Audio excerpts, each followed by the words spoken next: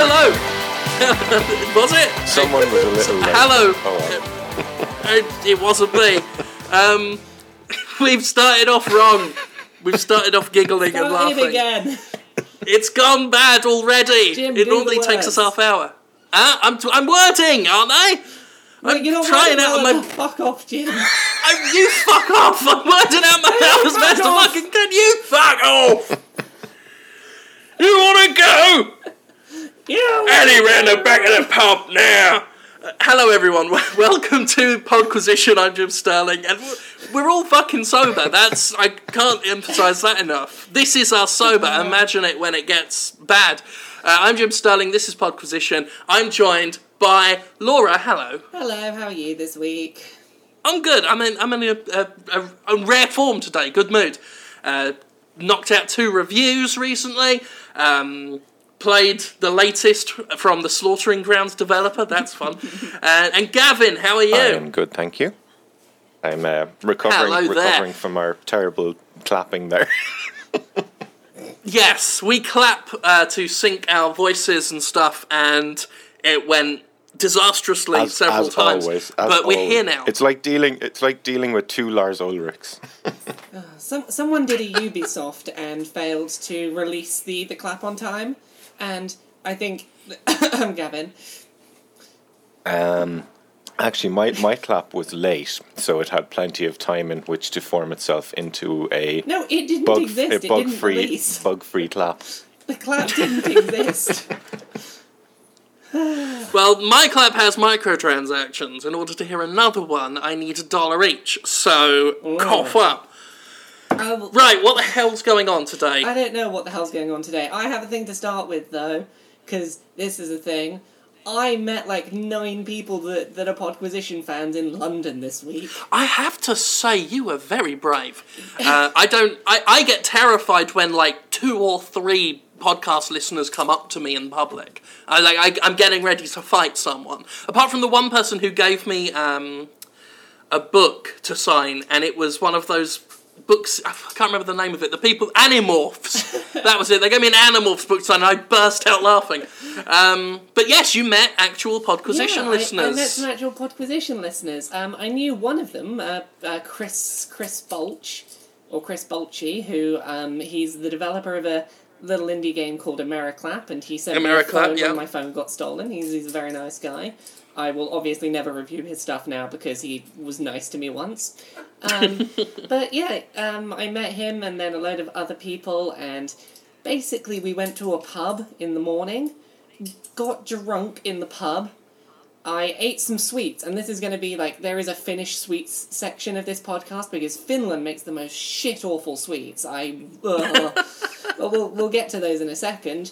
We went and had fast food, we sat and mocked some outside entertainers, we went and bought Link amiibos for me to sign. It was a wondrous day, but I got very drunk in the middle of the day and was introduced to the world of sweets from Finland, Finnish candies, and whatever you want to call them. So, I'm going to talk about 2 of them, and both of these I had when I was very, very drunk already, so... The first one is called Legiona. Ew. And it is small, black, hard... They look like fruit pastels that have been left out in the sun to dry. But they're, small and black. And they taste... I was told to expect them to taste like tar. They taste like the smell of, deep heat cream or, nappy cream. They taste like the smell of that. And it's... weird, and I don't understand why you would make that a flavour of a thing you ingest into yourself. Absolutely disgusting. So to get the taste of that out of my mouth, I was offered salmiakki, which are large black discs that look like discs of licorice. And they kind of taste like licorice if you salted licorice, coated licorice in super salty Play-Doh. That's a vivid image. Yeah, I don't know why either of these things exist, but I was drunk and I was made to eat both of them, and I was not happy about that. Well, that's a shame. So yeah, other than that, we went to Hamleys, the big toy shop in London. I signed a link pissing out the arse amiibo for someone. Had some food. We mocked the fact that there seems to be, like, London has a new thing where all of the street entertainers have got, like, this heavy metal plate with a pole coming out of it, and then the pole, like, leads to, like, a metal seat they can sit on, and then they cover it all with cloaks and things, so it looks like, oh, it's an old man sitting on an invisible bench, and all sorts of weird things like that. So it's all various, like, there was a Freddy Krueger who'd spray-painted himself gold and was floating off the ground, and 6-foot-tall Yoda that was floating off the ground, an old man on an invisible bench floating off the ground. I hate it when London has ideas. Yeah, London's weird. And then, I went home, and surprisingly, all of the Podquisition listeners I met were really nice people who were very friendly and respectful and lovely. So everyone that was at the meet in London, you were all really nice. You gave me a really good impression, and you weren't nearly as scary as you led me to believe you might be. That's how they get you. Guys, do you mind if we do another clap? Sorry, because for some reason my thing decided to stop recording there. Oh, Gavin. It's not my fault. It's my fucking music software's been acting really, really fucking annoying all day long. Okay. We'll do this now then. Okay, because I was quiet for that whole part, so it should be fine. Okay, stop talking and do the clap. Did we catch any? Do you still have your bit from the beginning saved, or do we need to start this fucking thing over? Hang on there now. I still have. Right now. Do you have the bit where you say hello? Oh my god, what is going on with my fucking music here? Gavin, if we don't have it, I'm just going to edit it in from another episode, so we're going to do this. Are you ready to record, Gavin? Yeah. Okay, 3, 2, 1. Okay, done. All right, awesome. We'll blend in seamlessly. So yeah, that's how Podquisition fans get you. Like they act all nice and fun, and then pretty soon they've got you like trapped in a big white room where they are force feeding you Brannigan's crisps. Well, there could be worse things. As long as they keep like pouring alcohol down my face like they did that day, I wouldn't be too upset. There could be worse. Yeah, that is true. Yeah, I mean, just drowning in booze and Brannigans is not a bad way to go. There are worse things than turning up to a pub and not having to buy a single drink in the time it takes you to get really, really drunk because people keep buying you them. There are worse things. Yeah. You're all lovely. Yeah. Hooray. Thank you all for being nice and not being creepy people. No. So that's good. That was good. I have to say, anytime I've ever met anyone at cons or things like that, it's always been lovely people. I've never really encountered anyone creepy or weird. Yeah. I met one guy who was a bit off. He just walked up to me, and this was at Dragon Con. It was quite recent, like a few months ago. He just sidles up to me, like eyes half closed, just studying me with this shrewd little look on his face, and he's just, "Excuse me, may I take a photograph of you?" And I'm like, okay. Not with me or anything, it was of you. So I just, give him like an awkward smile and everything. He holds up his phone, takes the photo, looks at me and goes, "Thank you. I like some of your stuff." And then he just walked off. Oh, goodness. So what have we actually done this week? What have we done? I've done a thing this week. I played Fibbage for the first time this week. Fibbage. Now that always sounds like some sort of murky sex act. It does a little tiny bit, but it's not, surprisingly. It might contain them if players choose to make that the case, but it's a game that you have on your PC, and it will be like a fill-in-the-blank question, and you've got to sort of make up fake answers. Whoever's playing has to type fake answers in on their phone, and they all show up on the computer screen, and then you've got to vote for the one that you think's either the real answer or the one where someone wrote something hilarious, and it's all sorts of fun and laughs. Except I played this with my with my early access fiance, a friend of mine, and my early access fiance's younger sister. And the younger sister's 11. She was absolutely foul-mouthed. Like, we started off polite as anything, being like, there's an 11-year-old in the room, let's be quiet and respectful. And then I think the moment was like, she starts giggling uncontrollably, and we're not sure why. And then all the responses come up on the screen, and one of the responses is Mr. Dildo. And we just had this moment of, okay, so who did that? That's the most fucked up Mr. Man character ever. Oh god. But yeah, we just looked around and we realised it was her, and from there it just got worse. She was talking about giant gold gorilla cocks and various very weird things. To be fair, dildo is kind of a funny sounding word. I would probably giggle at that word too. Yeah. You can't take it seriously. Like, I can't imagine like halfway through the act of coitus and you tell your partner like, oh yeah, shove a dildo up me. It's like, kind of takes me out the mood.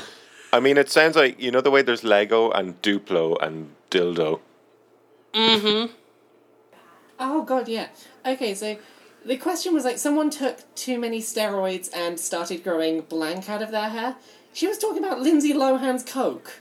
Like, bags of Lindsay Lohan's Coke. I was like, you're 11! How do you know this? How are she knows more about modern day pop culture than I do, I can tell that much. Well, that's not saying much, Jim. Well, that is true. Anything that came after Saved by the Bell, the college years, I don't fucking know it. I start my YouTube videos off after Milli Vanilli. Yeah. I start my YouTube videos off with contrived insults. Sort of, hello, you milky foreskin growths, this kind of thing. And it really sounds like I need to play fibbage with your 11-year-old friend there so that I can get some ideas for that.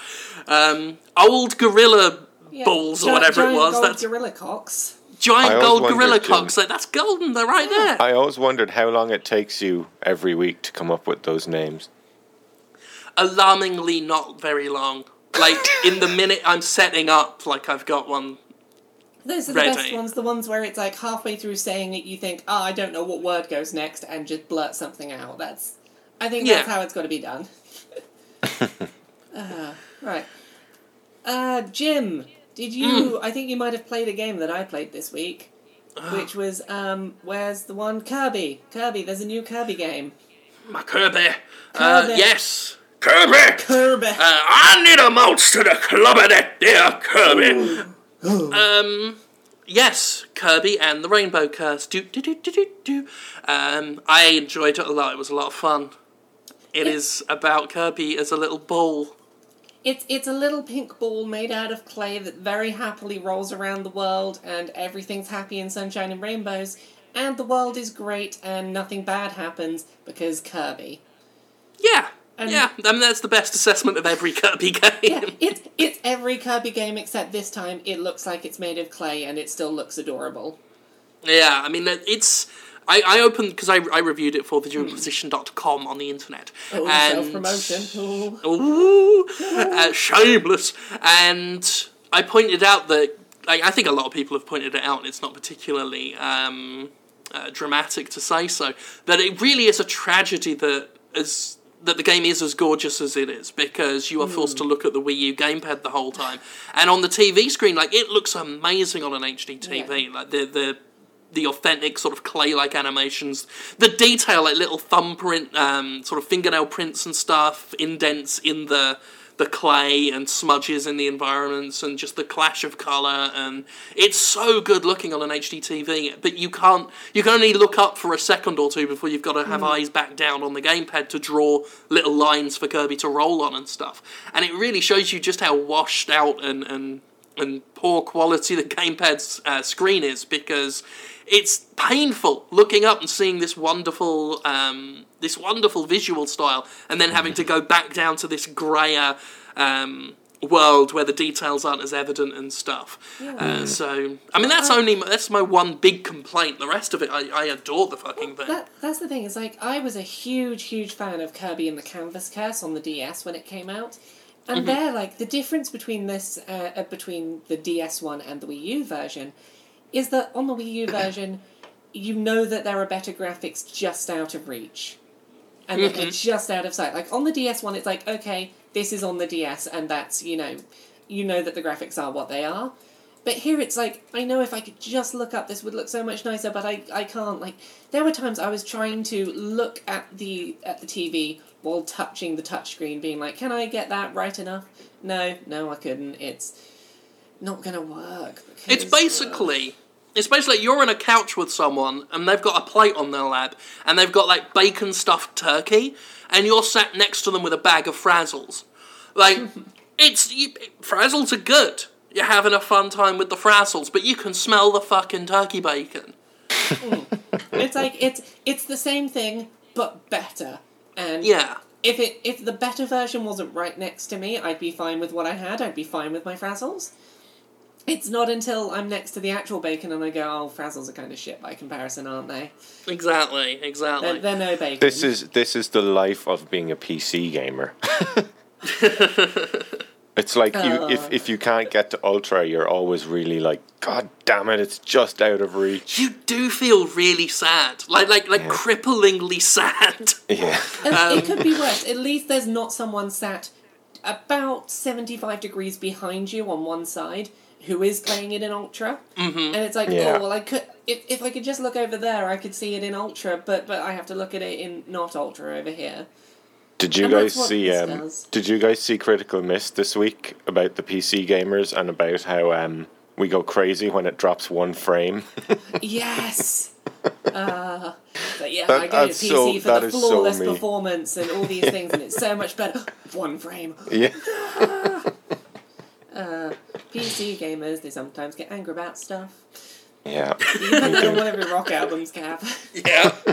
I'm actually going to take that killer punchline for my my Whirlwind stand-up comedy tour. Do you ever notice how PC gamers sometimes care about PC games? Round of applause, key to the city, thank you. So Kirby, good stuff. Good stuff, I thought it was great. There's also the problem with the Amiibo, additions to it being a bit useless. Like a lot of Amiibo stuff. Yeah, well, again, it goes back to this thing where they've got this... the concept of Amiibo is really cool, really fun, and then Nintendo seems to take active steps to make it less good.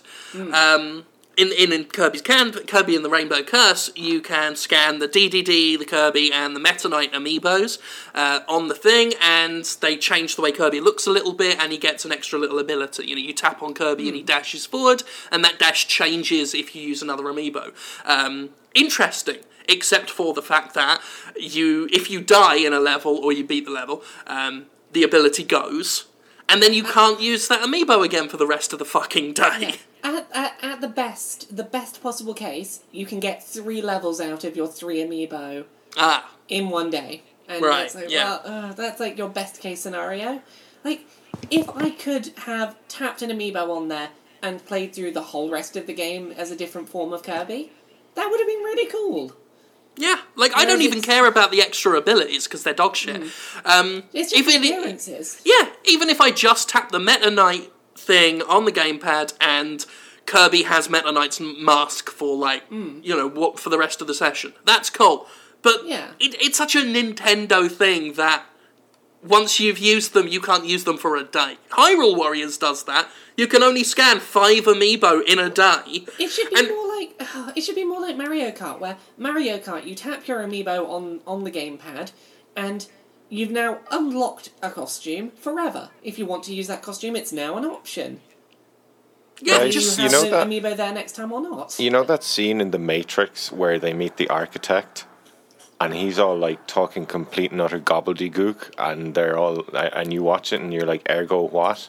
That's pretty much how I feel now when you're talking about these Amiibos. I'm like, what the fuck are they talking about? You don't need to care because they don't do anything worthwhile. Yeah, pretty much. I'm still so bitter about the Hyrule Warriors one. Like, you scan an Amiibo in Hyrule Warriors, you can get like an extra weapon or some materials or some rupees. Sometimes you scan an Amiibo and you get 1 rupee. Like, that's So they're one like physical. rupee. They're like physical DLC microtransactions, are they?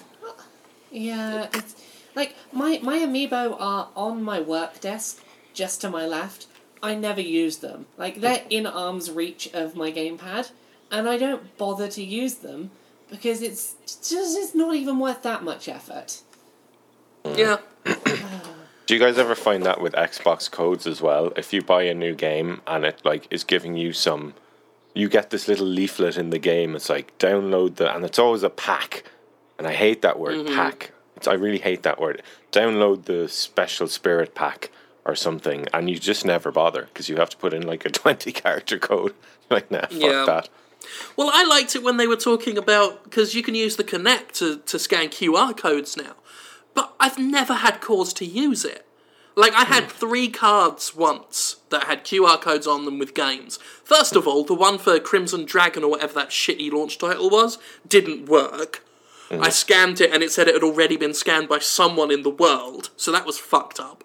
And since then, since launch, I've never been able to use it. I'm like, this is brilliant. I hate putting in 25 fucking characters to unlock a game or whatever. It's QR code all the way. The Kinect's up, it's watching me while I masturbate. It might as well be put to some use. And no, I've never had another QR code since. Pointless. Yeah, my Kinect became a paperweight the minute the patch came out.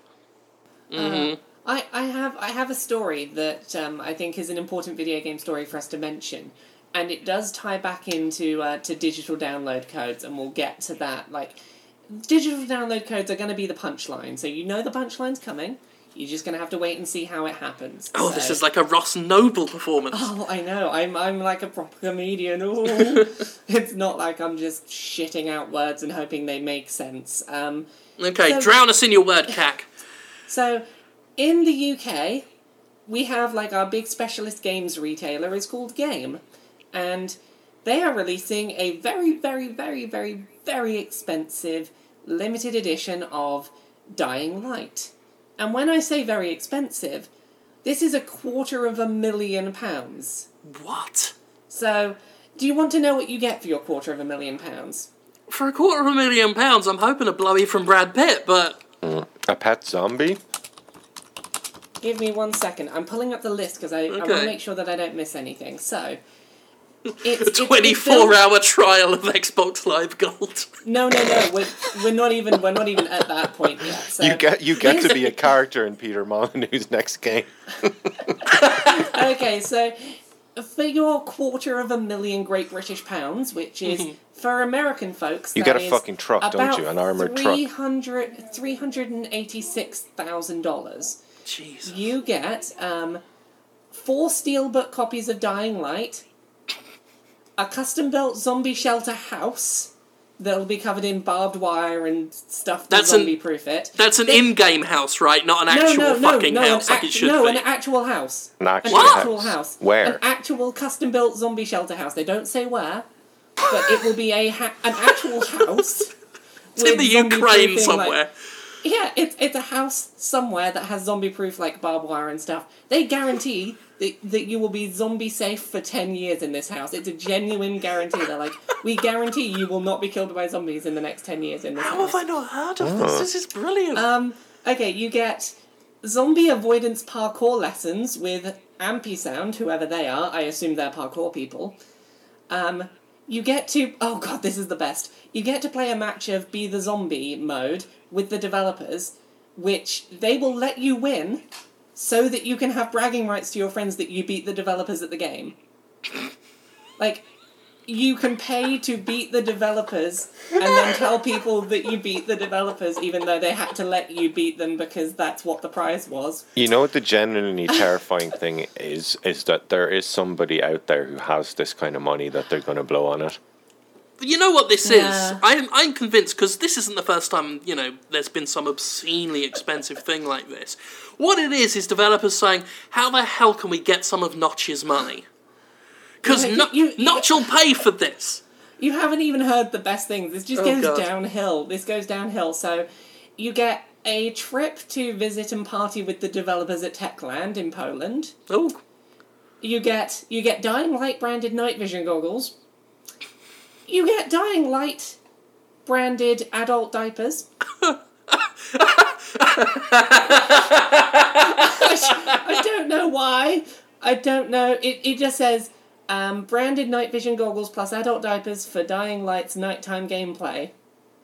Fan-fucking-tastic. Okay. 2 sets of headphones and a human-sized volatile figure. Oh, IGN's playing adverts in my ear. So you get a human-sized figure of the volatile creature. Shut up, IGN. You get your face skinned onto a Night Hunter character model. And there's one thing left that hasn't been said. There's something missing from this collection. Mm-hmm. What do you think you don't get for your £250,000? A night with the singer from L7. No. Think back to where the punchline to this is. You don't get the season pass. The Steelbook editions don't have season passes in them. So you spend £250,000 on Dying Light and you don't get season passes.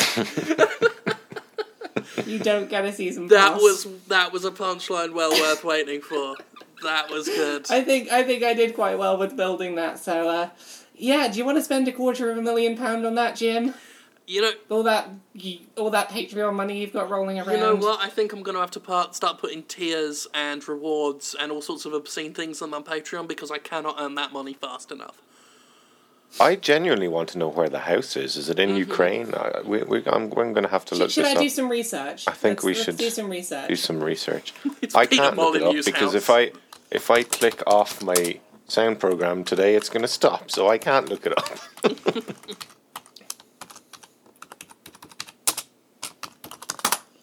Okay, I'm doing a Google search, seeing if Google knows the answer. Does it know?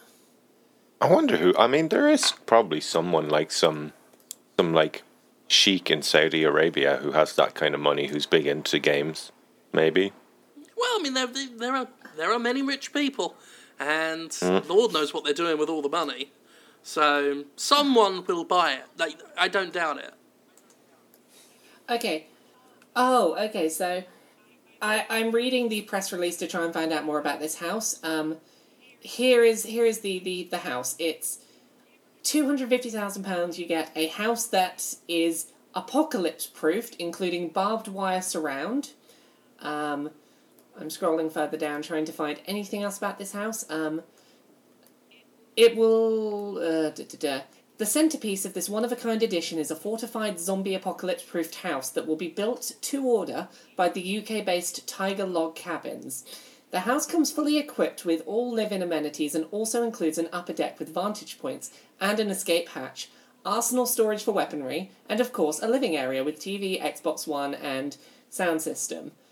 Yeah, so you get a house... It's basically you get a log cabin somewhere in the UK. I'm looking at pictures. It doesn't look like a house. Can I send you both an image? Sure. Oh, he got to look. No, I can't look at it. I'm going to send. Yeah, I will send this to Jim. Jim, can you describe the house on the right hand side? Because it turns out that's what your house is going to look Let's see. House on the right hand. Holy shit! It looks like a load of crap. Yeah, it looks like a boarded up shelter. Yeah. With holes in it. I mean, that says safe and survivors on it. I mean, the side of it, the taller part, looks like a bit of a car park from Erith. I don't think you can call that a house. No, it's a collection of structures. It's a collection of walls, maybe some steps. Yeah. Some rusty railings. I'm more curious, because obviously they've made it look... I guess they've tried to make it look like something that would be in Dying Light. I'm curious as to what it's like inside. Like, that's the... Don't show me the exterior, because you've obviously dressed that up, but looking at the exterior... I'm looking at the bottom right, you can see that it's just, like, wood frame. Yeah. Like, there are bits where they haven't, like, done that up very well, and it's just like, yeah, that's like a wooden frame that's maybe a house. But if it looked in... I'm looking at it now on my phone. It's pretty shitty looking. If that looked nice inside, maybe, but would you really want to bring, like... You go out to the club or something and you find a sexy man or woman that you want to bring home. Would you really want to bring them back to the zombie hut? Don't worry, babe. if zombies attack tonight, you're going to be safe. I mean, to be fair, it does look like something... There's a banner that says safe. It does look like something that would be called the Fuck Shack. I'd be scared to go on the second floor. It's like, hey, baby, you want to come back to my zombie shack? It's like, you just walk around the barbed wire, you'll be alright. I have a feeling if I ended up on the second floor of that fucking house, I would just go straight through the fucking floor. I don't want to live in the zombie house. I'm just going to... this might be controversial. I don't think this is the actual house. No, I have been... I keep seeing articles that are like, yeah, that is actually what they're building. That looks... I mean, it's exactly like the buildings in the game. Well, that's what I thought until I saw this section on the right-hand side, the little strip where it's like, no, that is clearly they've just built some, wooden framing. They better hope... I mean, they say zombies can't get in, but they're assuming... okay, their zombies can't get in, but I bet you the zombies from 28 Days Later could get in. Mm-hmm. Well, I liked MCV's take on it, which is they promise you a zombie-proof house. Technically, right now, all houses are zombie-proof. That is true. Any house right now, you can probably safely guarantee will be zombie-proof for the next 10 years. I'm worried about crabs. What if there comes a time when there are more crabs on the land... Not just in little rock pools by the beach, right? More crabs on the land than people, right? Where does that house stand on that? Will the crabs get in and pinch me? The crabs will pick up the house as a team and take the house away into the sea. Looking at that house, I bet they don't even need a team. I bet 2 crabs between them could fucking lift that thing. That balsa wood. Joke. They try to drag you to the sea, but the whole thing is collapsed on the way. They're like, oh well, I guess they're dead. It's fine. We can still eat them. 2 casualties of the crab war. Right, so that was fun. Talking about loose structures that can't quite support what they've planned for. Resident Evil Revelations 2 is a thing that came out, and that's cynical. It's the most cynical game I've played in a while. It shouldn't be episodic. I did not know until this week that it was episodic, and I was like, oh, why is it episodic? No apparent reason. Yeah, no reason at all. It's just we're going to split it up, we're going to stick microtransactions all over the place, it's going to be everything that you hate about video games. Yeah, PC gamers also didn't know that it didn't have the local the local co-op that was promised. In the lead up, they said, oh yeah, there's going to be offline co-op and stuff in the PC version, and then it came out yesterday, and just in tiny writing on the Steam thing, it was like, no, that's not in it. No, it was just a little joke. You know that thing? Nah. Yeah, kind of unacceptable. But yeah, so, what was it, 4 episodes coming out, $6 each, the DLC bundle on Steam for this $6 episode 1, to buy all the DLC in a bundle is $48 or something. It's almost the full price of a game just to get Albert Wesker and Hunk in raid mode and some costumes and maps and stuff. And that's not including the premium fucking currency that's in it. I think it's a decent enough game. I mean, it's very old-fashioned and it should have been on the 3DS, but... Yeah. Well, the first Resident Evil Revelations was really good. Mm-hmm. All they had to do was make another one the same. If they didn't change anything, they'd have been fine. And for some reason, they're like... What style of game is Revelations? Is it a shooter, or...? It's what they claim is a blend between old school and newer ones. It's not really. It's kind of Resident 4-ish, but... still leaning towards your Resident Evil 5s and 6s. But with some nice atmosphere. It's maybe 4.5 on the Resident Evils. It's like Resident Evil 4 that's, it's like, we're trying to get to where 5 got to in the action stakes. And... Yeah, it worked really... It was nice on the 3DS. When they put it on the Wii U, it's like, I can tell this was made for the 3DS. It feels awkward. Yeah. And you get that same feeling with this one that's come out for PC, Xbox One, and PS4. You still feel... This seems like it should have been on the 3DS. Well, had this come out today on 3DS, I'd have picked it up there, because, I've now got a second circle stick thing, my little nub on my new 3DS. that'd have been really good timing to release another shooter on the 3DS. But no. No. Because they've got microtransactions to sell, yeah. So yeah, I was happy that Barry Burton's back. That was fun. And the combat's okay. And raid mode is, it can be fun. It's got a nice faster pace to it. It's better than the fucking 2-hour or however long campaign episode. But yeah, I was looking forward to that for a while because I've been... I played episode 1 and I have no interest in playing the subsequent episodes. And I didn't think that would be the case because the first Revelations was so good. Yeah, it was a poor first sell. You can, again, it speaks to how arbitrary the decision to be episodic was because there's no hook.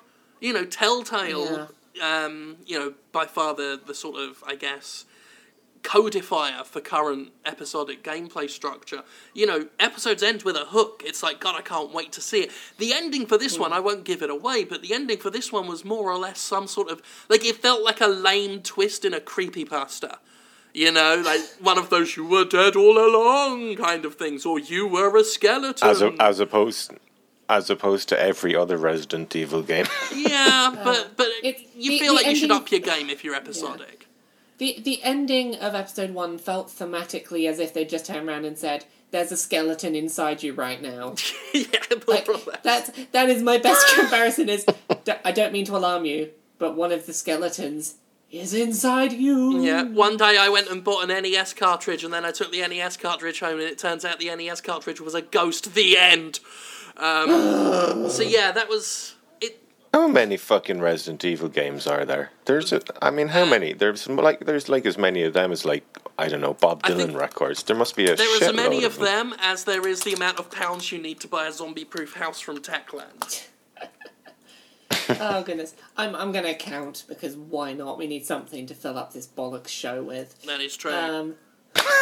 There are how many games? 1, 2, 3, 4, 5, 6, 7, 8, 9, 10, 11, 12, 13, 14, 15, 16, 17, 18, 19, 20, 21, 22, 23, 24, 25, 26. Wow. There are 26 Resident Evil games. I don't even...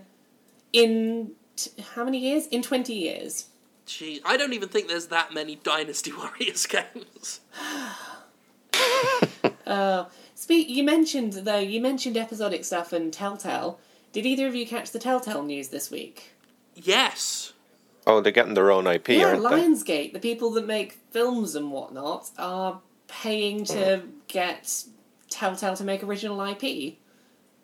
And they're calling it super shows. It's like, this new brand of interactive television. It's only a matter of time before... Didn't Lionsgate have something to do with that Power Rangers trailer that came out this week? Or did they? Am I imagining things? Might be imagining things. No. The trailer that came out this week was a fan project that was like, please don't sue us, Lionsgate, because you're working on an actual official Power Rangers thing. So that's how Lionsgate were involved in that. That was a fun video. Everyone was really angry at it, but I was like, you know what, it's fun. It was a laugh. It's an amazingly dark and depressing Power Rangers reboot that it's really violent and depressing and fantastic in that regard. Apparently the point was it was meant to be like a parody of bad fan films, because all the time I was watching it I was like, man, this really comes across like a bad fan film.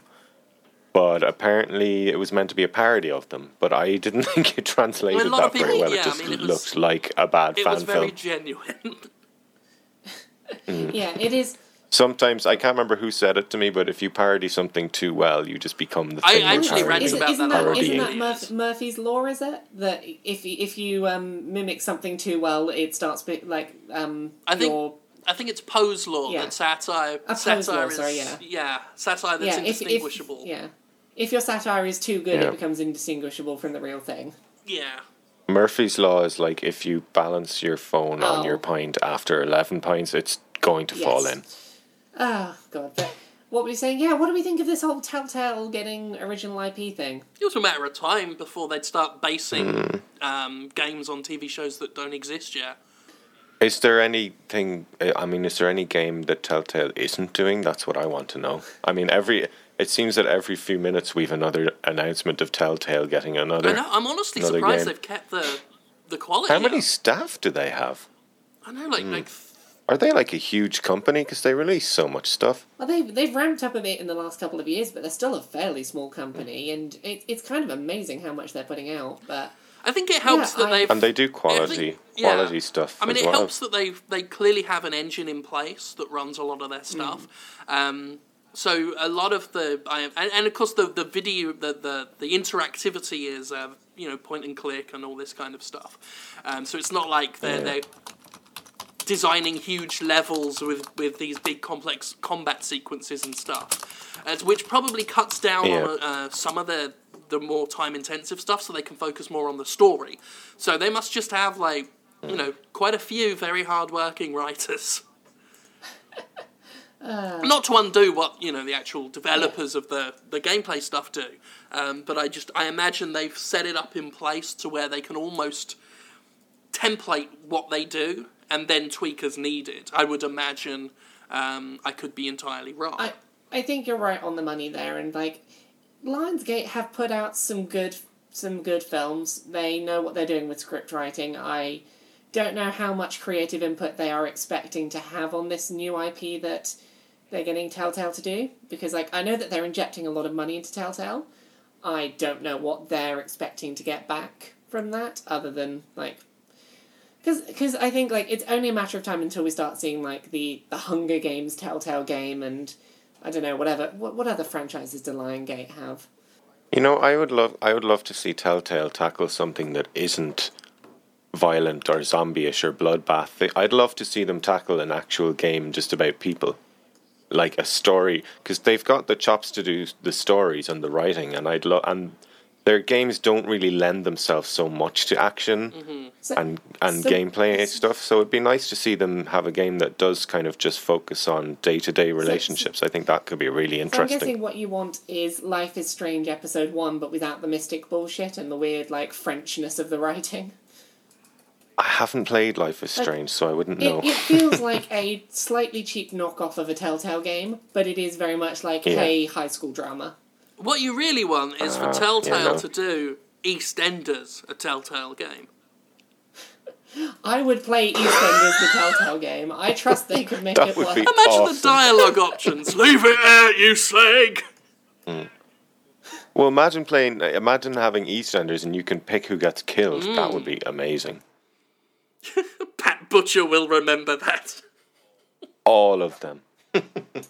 Then again, EastEnders would be even more fucking grimdark than The Walking Dead. Yeah, it's already the Warhammer 40,000 of soap operas.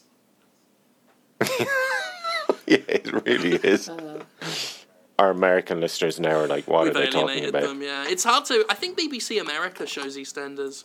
I really... I've had... And it's shameful, but I've had this bug up my ass to want to rewatch old EastEnders episodes from when I was younger and I used to watch it. Clips I see nowadays make it look like dog shit, which I think is part of growing up. But I want to see when Nick Cotton was in it, but I think he's in it now still, but he's really shit. But I've really lost the audience. I hate when you watch something that when you watch something you used to love and you realise it was dog shit. And it's funny because, when you reach a certain age, you start mocking the things the teenagers are watching now. I was all oh, Dawson's Creek was so shit and the OC was so shit. And then I went back recently and watched a couple of bits of My So-Called Life, which I loved as a teenager, and it was really bad. And I was like, how dare I mock the OC when I used to watch this? Then again, it did have Jared Leto and Claire Danes in it, so kind of double whammy of awesome there. I have some questions from the internet today. Yes, it is questions time. Woo-hoo. It is time for the questions. Question time. Time for questions. Yes, please. Woo. Okay, so first question is from the unofficial, not in any way official, don't blame Jim for any of what happens there, Jimquisition Facebook group. Tom Clothier, or Clothier, however you pronounce it, your silly, unpronounceable name. Tom. Clothier. The question is, why does illness always strike when you have time off work? And does this apply still once you're self-employed? So, we all work from home in some capacity. How do you feel about that whole thing of getting ill and stuff? Because I want to say it's the opposite when you work from home, that it's when you've got work to do that you get ill. That can be the case, yeah.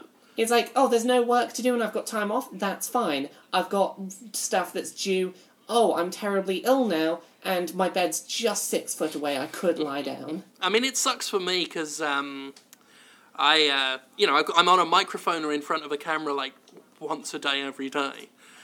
So any day is a bad day to be ill. So, it really doesn't matter when I'm ill or not. And when I get ill, I get hit really bad. So it always is a shame. But something similar, and again, this comes down to what we were talking about with Murphy's Law. I had my first vacation last year for the first time in, I think, like 6 or 7 years. I went to Portland to visit a friend, and that's when I decided to get pneumonia. That was bad. It was a really nice trip. I was hanging out with a friend, getting up to all sorts of fun shenanigans, and then ended up on a mattress on the floor, shivering in a blanket like I was going cold turkey off heroin or something. The plane trip back was not fun. Flying back with pneumonia is not something I recommend to anybody. So that sucked. So that was very much a time when I actually finally gave myself time off work, and it went very badly. Well, that's the curse of stopping doing work for a second. It's like, oh no, you stopped, like, fighting forward at all moments. Yeah, the body's like, all those germs are going to get in now. Yeah, I mean, it was actually something similar happened not too long ago, because, well, we're talking about when I booked that hotel room. Got there, and just... my head just exploded with migraines and things, where it was like, you finally calmed down, not so stressed. You're going to be in this room with the curtains drawn, feeling very sad. So, otherwise it was a good trip, and I actually really needed it, and I highly recommend it to highly strung people who can't manage stress well. It's a good idea. Yeah. I can't remember the last time I had no work to do, so... this doesn't really concern me. I'm always working all the time, so well, Matty, getting sick is like, just going to keep working through it. I get ill on the days when I have the most to do, and like the days when there's lots of stuff to do after that day, where it's like I can't put it off because then everything will roll back. Mm-hmm. And okay, what other questions do we have? Alexander Ogland wants to know, what would be the biggest advice you could give to someone or wish you'd been given in regards to becoming a public personality? I guess, are we public personalities at this point, I guess? Never drink and tweet. Never drink and tweet. Never tweet. There's no shame in blocking people. Get a Twitter and, like, promote your stuff on it, but never express an opinion about anything ever on it. Block early and block often. Mm-hmm. Your life will be so much easier. I've never blocked, like, I think I've only ever blocked, like, 1 or 2 people. I mute and block so many people. I apologise if I've ever done that to you, but at the first sign of we're not going to get along, it's like, right, don't need to see your tweets at the moment. I mean, I've talked before that I don't even have a reply column on my Twitter app that I use. I don't look at notifications. I may look at replies on individual tweets if I want some quick feedback on, like, a link that I've just posted, an article I've just posted or something. But otherwise I generally don't have it, because and the stress reduction, I mentioned I already struggle with stress management and anxieties and all this kind of stuff, and the reduction was palpable. Like, it was very easy to feel once that it was like pulling a thorn. So that's a big part of it. Managing how you deal with social media, not just with how you conduct yourself, but also how you let it affect you, is a huge thing that needs to be done. It's something that you need to learn early. Like, there is, once you reach, like, for me it was about 5,000 followers, I started to really notice the difference of there are a lot of people who are all shouting at once, and you've got to learn what your line is to be able to sort of like manage surviving just the onslaught of voices. And it's not all bad voices, but there's just a lot of voices always there. And it's just how you've got to work out what works for you to be able to keep getting through stuff, I think. Yeah. So. Yeah, and I think as well an important thing is to listen to the public in certain situations and to find that balance between listening to constructive criticism and ignoring the criticism that's wasting your time. There's nothing wrong with people disagreeing with you. However, just be like, okay, is this person constructively disagreeing with me? Or are they just shouting at me, telling me I'm shit once a day? And here's a big one. And this is something I learned recently. If a lot of people are shouting at you because you fucked up, take an hour away before you respond and say anything. Because sometimes when you're backed into a corner, you can respond in an emotional way that you make it worse. So if you ever get yourself in trouble and people are shouting at you, take an hour away before you respond and just calm down and clear your head and think about maybe I was in the wrong there. Yeah, definitely. So, let's have a look. I'm just seeing, do we have any other questions that have any kind of point to them? Someone's just pointed something out to me that I'm kind of intrigued by that's not a question as such. But you know those Skull Kid statues that Nintendo was sending out with like Majora's Mask pre-orders and things? Yeah. There's a load of people who haven't been receiving them, and apparently they've been turning up with just random people who didn't buy Majora's Mask. Oh, God. Like, I'm getting tweets from people, and like multiple people have done it in response to my the call for questions, being like, oh yeah, I never bought Majora's Mask and I got sent one. Do you think that Nintendo has a reason to send tiny toys to people? To random addresses? I think, you know what this is? This is Reggie Strikes Again. This is everyone who's like, this is what happened now. Laura, your what was it you ordered, a 3DS? My Majora's Mask was on its way to one of those people.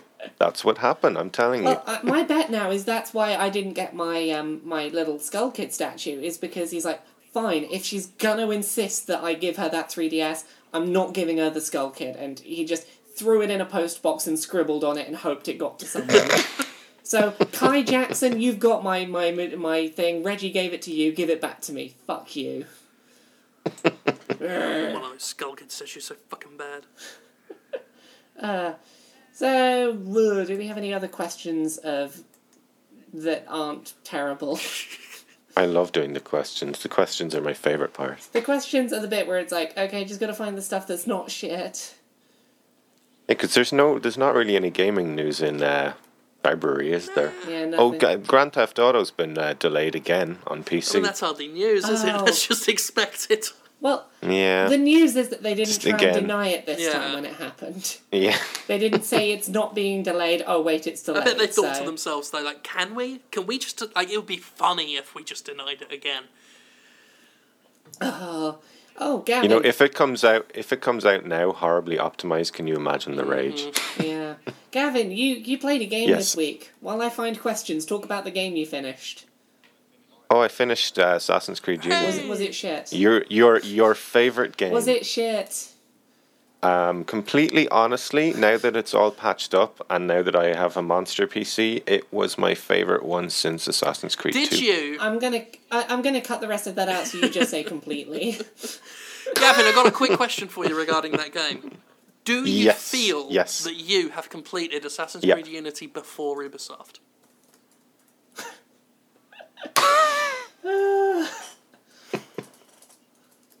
It's the way I tell them.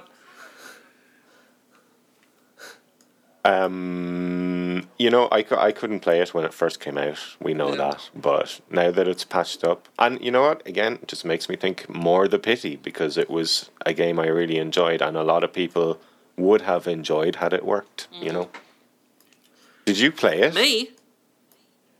Yeah. No, I reviewed it, which means I just read the press release and slapped a score on the end. So you did the stealth missions then?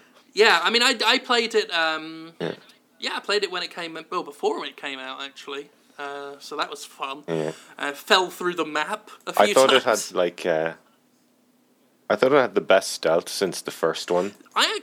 But I think it had the worst combat in the last that any of the last few Assassin's Creeds have had. In pure gameplay terms, I enjoyed it more than any other Assassin's Creed I've played. It was, the glitches were shitty. We all know that. I felt Ubisoft shoving its big Ubisoft business cock in my mouth every few minutes was grotesque. Having to turn pop-ups. They've patched that out now as well. Yeah, that made me laugh. Yeah. Trying to hawk apps at you, banging on about microtransactions, all this shite. So I'm glad they got rid of that. Well, or at least got rid of the... But as an actual game, there's a lot of guff in it. But some of the side missions that you might never encounter are so great. Like, there was 4 different missions where you're sorting out Napoleon's love life. Mm-hmm. And they're just fun, silly little missions, and I loved it. I was just like, this is such a nice little touch, and why can't they have more of this and less of the collect 6 things and collect all stuff. The things and do a thing. And wow, this city. Jesus, Paris is amazing. Oh, it's incredible. I'm going there soon, and I can't wait now because of that game. Did either of you see the Kane and Lynch game that got cancelled that the footage came out of this week? No, that's tragedy. relevant to my interests because that's my holy grail, is a Kane and Lynch game good enough to justify the actual promise of the characters and the world. I love the fact that Kane and Lynch's characters are the worst people, and the world they're in is the worst. And I've always been frustrated that the games themselves never live up to what I want out of that. But I miss that. I'm trying to find it now. I'm sure it was Kane and Lynch. Where is it? I hope I haven't got your hopes up and that this was some other game. I'm sure it was Kane and Lynch. All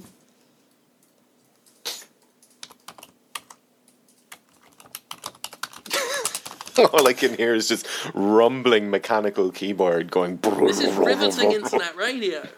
It's like Laura's having a rave. I'm finding There's a rave in the pub next door. Yeah, because people are asking me about it in the Twitter questions, being like, oh yeah, what... lots of people are asking what game that got cancelled would you have wished you could have seen, could have come out. Yes, oh, sorry, it's not Kane and Lynch. I apologise. It was Legacy of Kane. Oh! Sorry. I'm very sorry, Jim. I'm sorry I got your hopes up there for a second. That's technically more interesting to the world, but less interesting to me because my priorities are wrong. Yeah. No, sorry. So I'll tell you what was disappointing that got cancelled was Prey 2. That looked like it had a lot of potential. And I didn't even like the first one. The games that have been cancelled that I'm upset about and that are never coming out no matter what the internet says are Beyond Good and Evil 2 and The Last Guardian. Because they've clearly been cancelled at this point. I think we'll get The Last Guardian next year, actually. I think we will, but it's fun to joke that they're not coming. But yeah, no, apparently there was a Legacy of Kain Dead Son game that was... footage has surfaced of that is just not coming out now. Well, they had to work on their free-to-play game, didn't they? Did Beyond Good and Evil do well commercially? Is there an actual reason they haven't done another one? Or, it did well enough. Did it sell? It did well enough commercially to justify another one. I feel like it would sell a lot better in this climate with how the gaming audience has evolved. Yeah, well, the first one was really, really well critically received and sold well enough. And they keep saying it's coming, but I don't believe them. Yeah. Well, they keep using it to leverage other things. It's we might make it if this game sells well. Buy this game, guys. Which I find very tasteless and annoying. But there you go. I had a really grim dark thought the other day actually about Half-Life 3. I'm not sure if I should share. It's pretty dark. Go on. But it was just imagine how many Half-Life fans will be dead and never get to see the ending between the time Half-Life 2 ended and Half-Life 3 is coming out. That's very existentialist. Kirby came out, it was happy and smiley. Let's forget about what Gavin just said. I don't know why I'm in such a sing-songy mood tonight. I'm just Oh, there's a song in my head. Gotta get it out. Faith and a 45. That's the game I've always wanted that was cancelled and never came out. It was a co-op game about a kind of a Bonnie and Clyde type thing. A guy and a girl shooting out and stuff, and Faith would throw things like you could throw gas canisters, and one player would throw it and the other one would shoot it to take things out. If one of them got killed, knocked down, they'd revive them by kissing each other and stuff. Like, it was this real Bonnie and Clyde type thing, and then just was cancelled quite a long time ago now, and never seen the light of day again. I think the one that I'm disappointed about is 6 Days in Fallujah. Not because of the game itself necessarily, but I really, I would love to be able to see, another dimension and the other split in the timeline where that game came out when it was initially going to. Mm-hmm. I'd be very interested, I would be fascinated to know where the industry would have gone with 6 Days in Fallujah coming out. Because, from what we saw of that game, it seemed like it was a fairly respectful war game. And that might have been a very interesting thing to see released at that time. I mean, it's kind of sad that when a game that tried to be a very respectful war game gets cancelled, and the guns and glory, gung-ho, yippee-ki-yay stuff is, greenlit constantly. Shoot a bullet in its arse. Yeah. Every bullet has arses, you can shoot the bullets in the arse, bullets everywhere, guns, blood, gore. That can exist, but a game that tries to essentially be a documentary about an ongoing conflict can't exist. I mean, it's telling that the more respectful, serious, and real a game tries to be, the more it gets accused of glorification of something and being tasteless and being, touching an off-limit topic. It's just a weird way we have as audiences of looking at things where, the more you remove something, the more glorious you make your thing, the less it gets accused of glorification and being tasteless. It's a very odd sort of environment we have. I suppose people just react more viscerally to realistic violence, don't they? Yeah. Or authentic feeling violence, yeah. It's the connection of having the word game attached to it, and not having the level of distance between the level of distance between this is a game and because this is clearly a game because it's not realistic, and this is realistic. Then you can't have someone playing a realistic thing. Yeah. Yeah, it would have been nice to have at least seen what it could have done in the industry. But it might not have been anything special, but their mistake. I'd have liked to see that game exist when it was their mistake was going with Konami, because Konami is Konami. Yeah. Oh goodness. Yeah. Van Buren was a sad cancellation as well. Mm-hmm. And the Streets of Rage, when they showed footage of the Streets of Rage game they were going to do. That's actually, I was really sad that we never got that re-release of all the Rogue Squadron games as well. That the footage, the trailers off surfaced. There was going to be a trilogy re-release on I think it was on the Wii generation. Yeah. There was another game got cancelled this week, actually. And it was I can't remember what it's called, but it was that remake they showed last year. Was it at E3, I think? Oh, Phantom Dust. Remake of something where... Yeah, that was it. Yeah, the studio and stuff. Wasn't that a really recent cancellation? Mm-hmm. Studio got fucked and everything. Really, really unfortunate news. You know what cancellation fucking sucked? All of the patches for Modern Warfare 2 when Infinity Ward got all fired. That really sucked, because if they had patched up that game, it would have probably been the best multiplayer shooter I've ever played. And then, sadly, it just never got patched and always was shit. Oh, well. Goodness, do we have... Is there anything else we can talk about, or is that just... I think we should end it on a depressing, let-down note. Yeah. Started the episode all laughing and giggling and singing. And then... You always have to be so mean, Vivian. It's fine. It's fine. I can do a nice happy uplifting song to bring us back together. So Video games, they're really happy, awesome, happy, except the times they suck under balls. There we go. You put that on your album if you want, Gav. Holy shit, you get that for free, listeners. So, I guess there's nothing left but to tell the world what we're up to. Laura, what are you up to? Where can we support you and all this stuff? All that stuff. So you can find me on Twitter at LauraKBuzz. If you want to give me money to continue doing all the stuff that I do, you can support me on patreon.com/LauraKBuzz. That's where all the money comes in and keeps me going. You can search on iTunes for Laura K. Buzz, and all of my podcasts show up now. So if you just type in Laura K. Buzz, they all pop up. Because I got a little aggregation page because I do too many podcasts. That's clever, because you do a lot. They're like, yeah, iTunes were like, hey, do you want us to set up like a keyword that will make all your podcasts appear? I was like, yeah, that would probably really help. So, yeah, and then otherwise just, I talk about butts on Destructoid's YouTube channel. I have my own YouTube channel at YouTube/Laura K. Buzz that I sometimes use. And yeah, that's me. Excellent. And Gavin, you, the man who does some music on the internet, how can we find out about all that stuff? You can follow me on Twitter at Miracle of Sound, where I talk about all the projects I'm doing, which at the moment is kind of too many to talk about, and I'm not allowed to talk about some of them, which usually, as most people can imagine, means it's good news because it's a cool project. So there you go. Yes. But yeah, you can find me on Miracle of Sound on Twitter, and you can watch me on YouTube, or you can go to my iTunes or Bandcamp and buy my albums so that I can keep making more albums. Splendid and tremendous. Yeah.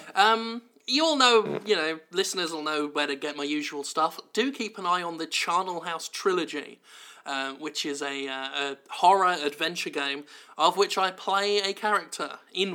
I have a rather significant voice acting role in it. It is by Alcave Games, the folks who did Richard and Alice and Sepulchre. It is some of the creepiest stuff I've ever done with relations to video games, and if you've been following my career for a while, you know that's saying quite a bit. So, really looking forward to that. The best thing about Al Games at the moment is that the God of Gods from Goddess is doing music composing work for Al Games. Ashton Ray has contacted really cool.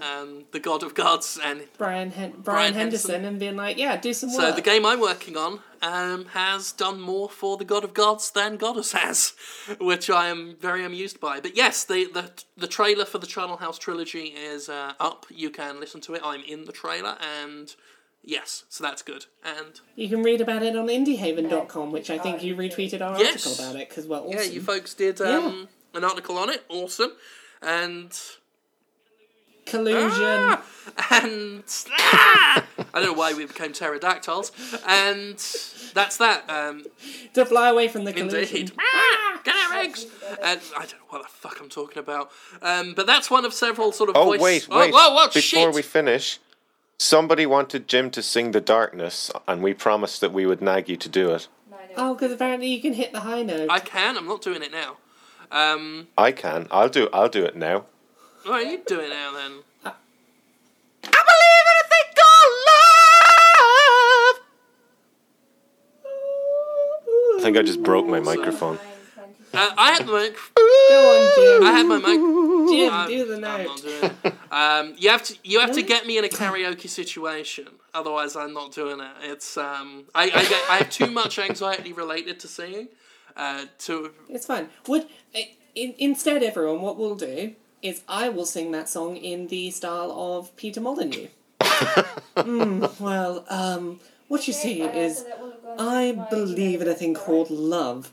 Just listen to the rhythm of my heart. There's a chance we can make it now, but you're going to have to trust my promises on early access. This needs to be a thing. This needs to be a thing every week that we do a song in different people's voices. The thing about love. Let's do it in like Marcus Phoenix. Is I believe in a thing called love.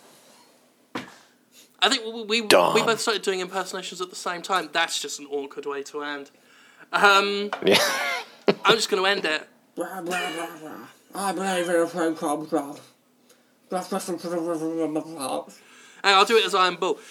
Hang on. I can do an Iron Bull impersonation here. I believe. No, hold on. I still can't do it.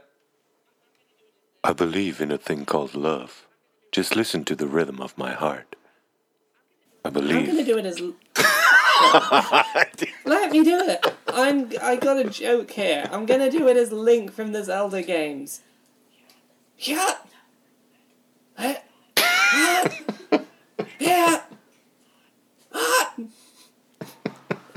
Excellent. Oh, Laura. This is why we love you. This is Goodbye. why we shouldn't go on longer than an hour. Bye. This is why we shouldn't have a podcast.